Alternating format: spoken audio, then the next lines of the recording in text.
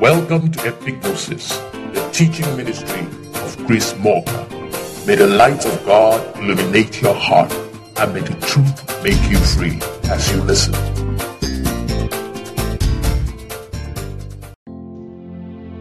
As we conclude on the 5-part series of Walking in the Light, let us once again briefly run through everything we have learned on the matter. We started with talking about allegories and what they are. We also looked at how they feature throughout Scripture and how they are an important part of the makeup of the Bible. We learned that not recognizing the role of allegories in Scripture will make understanding it impossible and pose a danger of the reader being completely misled. We saw that the word light in Scriptures allegorically means information, and that walking talks about conduct.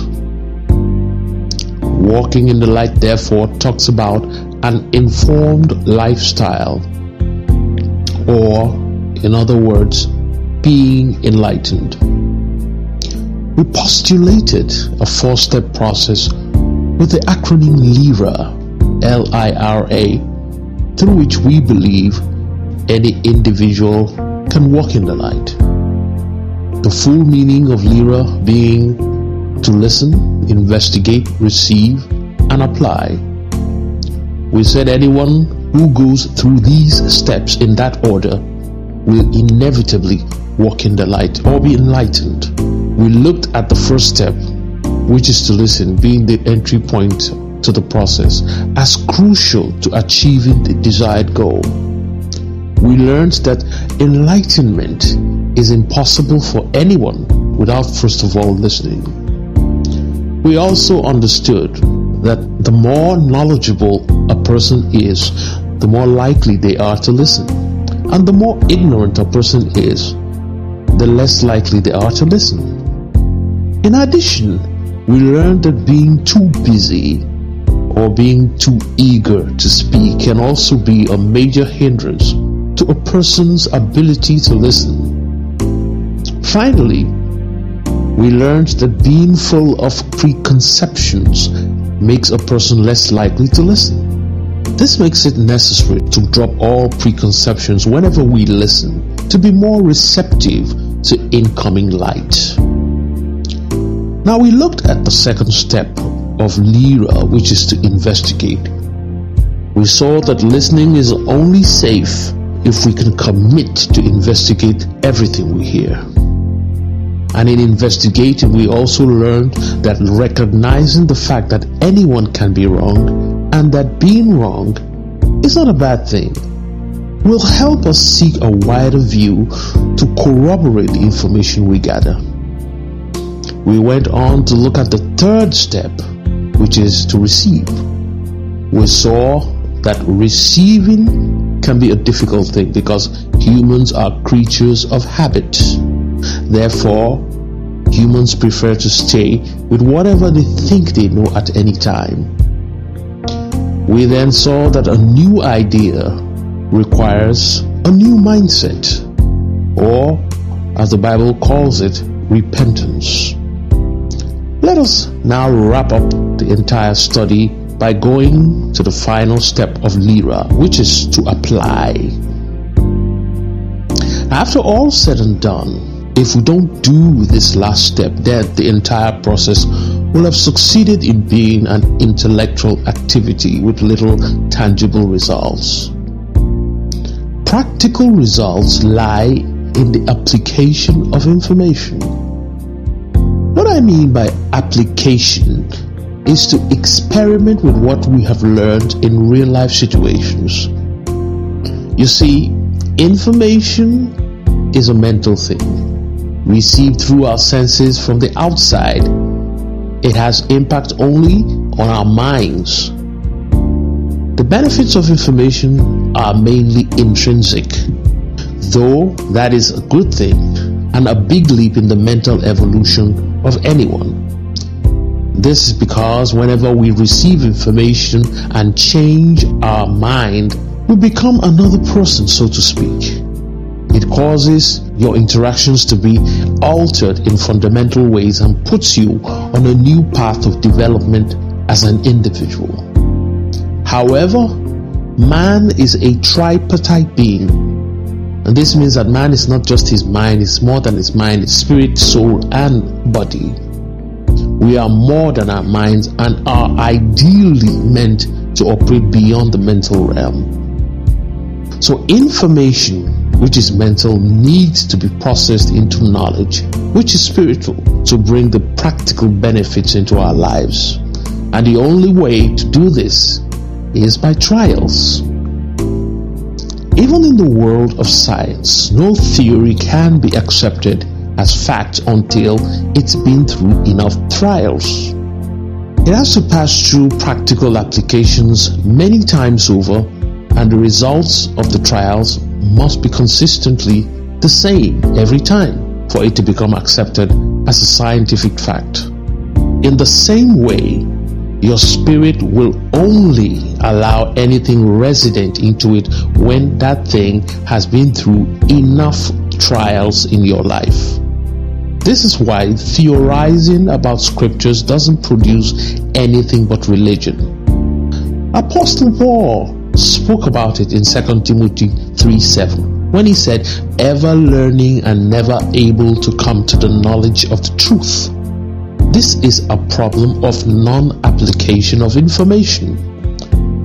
For many of us, scriptures belong to the Bible and prayer time, not in the real life. It's all about proclamations, slogans, and cliches for most people. That's why people say they want to go to heaven, yet when they see an AK-47, they run away. That cycle of knowledge can never be complete in us until those things we have come to believe in have successfully been applied in our lives in a practical way over time. Now let us get into some specifics. I am not talking about the ubiquitous practice of using testimonies as a means of building faith, where people tend to massage the facts to fit their own ideals. Testimonies are exciting and great for church services, but they don't produce knowledge. They are more of a marketing tool used to make God look good. I am talking about practical, unbiased tests repeated many times yielding uniform outcomes without your help. Take for example, Prophet Elijah, who when he was meant to call fire from heaven, submerged the firewood in a pool of water, making it a much harder task to achieve. Elijah didn't try to help God in any way, but made it more impossible. This is the perfect example of how to run a trial. Do not try to help God or make it easy. No, my brothers and sisters, if you do that, you're messing up your process. If anything has been written or God has promised anything, apply it as it is and sit and watch it work. If it can't work without your help, don't deceive yourself. It's not true, regardless of who said it or where it was written. Like Elijah, make it harder and less likely to work, so that if it works against all odds, the matter is proven beyond doubt. Let's examine the results of Elijah's process. When the trials were over, it gave Elijah the moral authority to ask the people to help kill all the prophets of Baal. No one could argue in the face of the undeniable outcome. Now, had Elijah gone on the safer route of using dry sticks for the trials, there could have arose arguments coming from doubts, and even he may even have had little reservations in his heart. As I said in a previous episode, anything that cannot stand without your help cannot support your weight. Let those things you believe in prove themselves without your help. Don't say you are praying it into being. You're deceiving yourself. It's just a fancy excuse for a lack of faith. Look at it this way. If you ask me for something and I tell you I will do it, and you quietly wait for me to do it, it shows you trust in my integrity. But if you keep returning to ask for the same thing over and again, it shows you don't trust in me at all. Now, as wonderful as things like push prayers sound, they are actually prayers of carnal and faithless people who have no connection with the spirit realm at all, but completely ruled by their flesh, only believing prayer is answered when they see things physically, rather than when they prayed as Christ instructed in Mark 11:24. Or they can be compared to the heathens who, according to Christ, believe they will be heard because of their much speaking. This is what's written in Matthew 6:7. Practical application takes faith. Without it, it's impossible to please God or achieve enlightenment. Now, let me give a personal account before I wrap things up. Several years ago, an opportunity came for my wife and kids to move to the USA, but I didn't have the means to make it happen. However, after a few signs, I approached God, and I was told to give my consent and they will be taken. Now, I gave my consent and God told me they are going. As the preparation started, my wife kept bringing ideas on things that other people who were also going were doing to give them a better chance for the visas. But I kept rejecting all her suggestions. I kept telling her that God said, "You are going."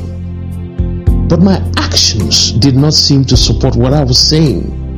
My wife was convinced I was trying to frustrate the whole thing because of my reluctance to cooperate to make things easier. I refused to have their virgin passports stamped as others have done.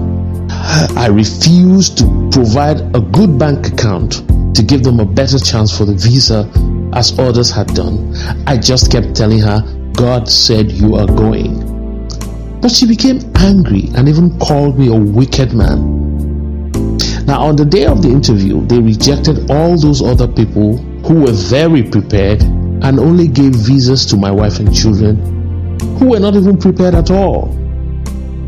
Now, had I done any of those things she suggested, I am very sure they would have been rejected along with others, because God does not like anybody trying to help him. Remember this. This walk towards enlightenment is a crucial one with eternal consequences. This is because whatever you get from this process will benefit you from time to eternity, which makes it a worthy cause. It can make all the difference in our lives here on earth, but it will also prepare us for our existence in eternity. Now consider this. To listen takes humility. To investigate takes perseverance. To receive takes sincerity. To apply takes faith. These are great qualities that are exercised in this same process of enlightenment, which in the end produces in us good character, bringing forth what we call the fruits of the Spirit. Along with all the benefits already mentioned, this process also helps build good qualities in you. There is no way a person can be the same after going through these processes over and over. It will serve as a refiner and a reshaper for your personality, putting you in a better position to be suitable for great things in life. It helps you develop a fearless attitude and puts all life goals within reach. My prayer is that this series will go far and wide, and that all those who will be graced to listen to the podcasts or read the articles will experience a change in their paradigm to bring them to the higher level of thinking and consequently experience a higher level of living. In Jesus Christ's name I pray. Thank you so very much for listening, and God bless you.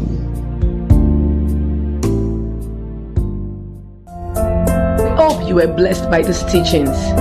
For inquiry, support, and contributions, kindly send us an email on epicgnosis721@gmail.com. You can also send us a message via WhatsApp on 234-80-3577-3659. We would love to hear from you. God bless you.